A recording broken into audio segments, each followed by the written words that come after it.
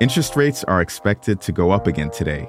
We're also looking at an experimental yet promising skin cancer vaccine. That's some of what we'll get to on The 7 from The Washington Post. I'm Jeff Pierre. It's Wednesday, December 14th. Let's get you caught up with today's 7 stories. Number 1.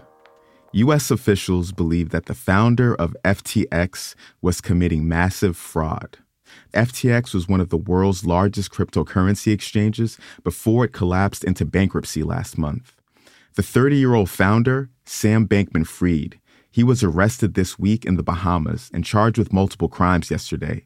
Here's Gurbir Grewal, the director of enforcement for the SEC, at a news conference after the arrest. The SEC filed charges against Sam Bankman-Fried, alleging that he orchestrated a years-long scheme to defraud equity investors in FTX Trading Limited. Prosecutors say he was using customers' money to pay off debts, invest in other companies, and make donations. A lot of that money is missing and may never be recovered. And if you want an easy way to get more of the background on this story, our podcast Post Reports has an episode on this whole saga. It dropped last week. Check it out.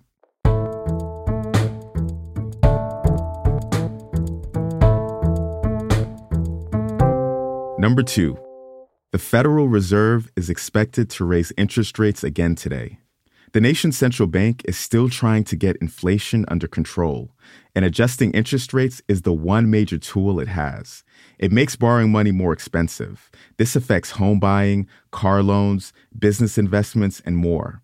And all of that can put a chill on the economy.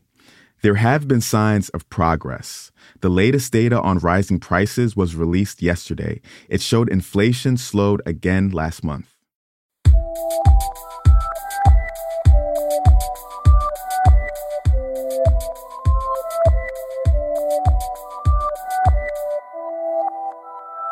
Number 3.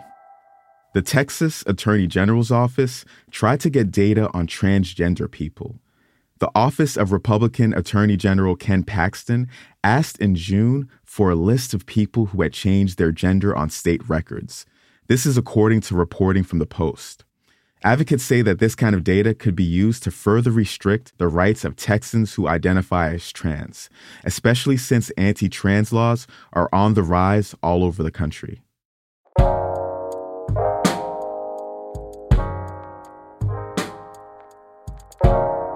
It's been 10 years since the devastating Sandy Hook school shooting. That's our 4th story today. On December 14th, 2012, a man walked into Sandy Hook Elementary and opened fire, killing 20 first graders and 6 adults. Since then, efforts to change gun policies in any significant way have failed repeatedly, and there have been over 3,500 mass shootings in the U.S., according to one tracker. Hundreds of thousands of students in the U.S. have been exposed to gun violence since 1999.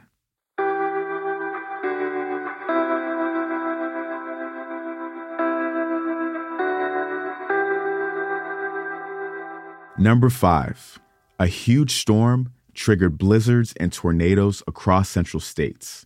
It swept through the Central Plains yesterday, causing damaging tornadoes in Oklahoma, Texas, and Louisiana. It dumped 6 feet of snow in the Sierras earlier this week.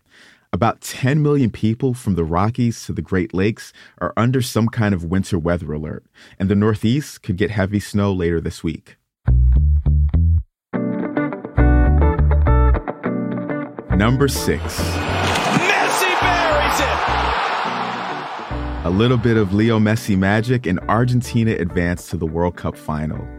The star forward led the team to a 3-0 victory over Croatia yesterday. This moves Argentina within one win of its first championship since 1986.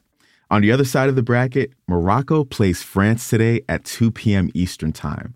Morocco is the first Arab and African country to make it to the semifinals. The game will be live on Fox Sports and streaming services, so you guys already know what I'm going to be doing today at 2 p.m.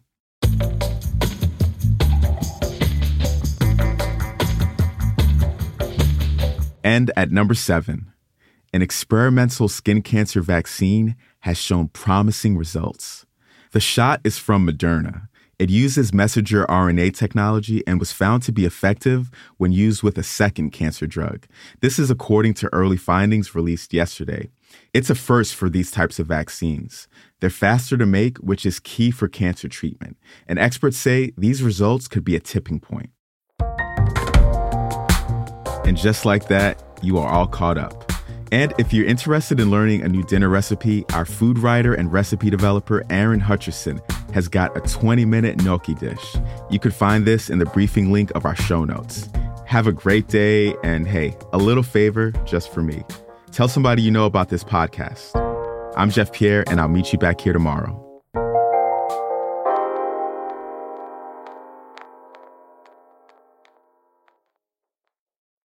Hey, this is Christina Quinn. I'm the host of Try This, the Washington Post's new series of audio courses. The idea behind Try This is to become better functioning humans without having to comb the internet for countless hours. In our first course, we learned how to sleep better. Now, we're going to learn how to make our friendships stronger. I'll offer expert tips that are doable, and I'll keep it short. So let's do this. Class is in session. Find Try This from the Washington Post wherever you listen.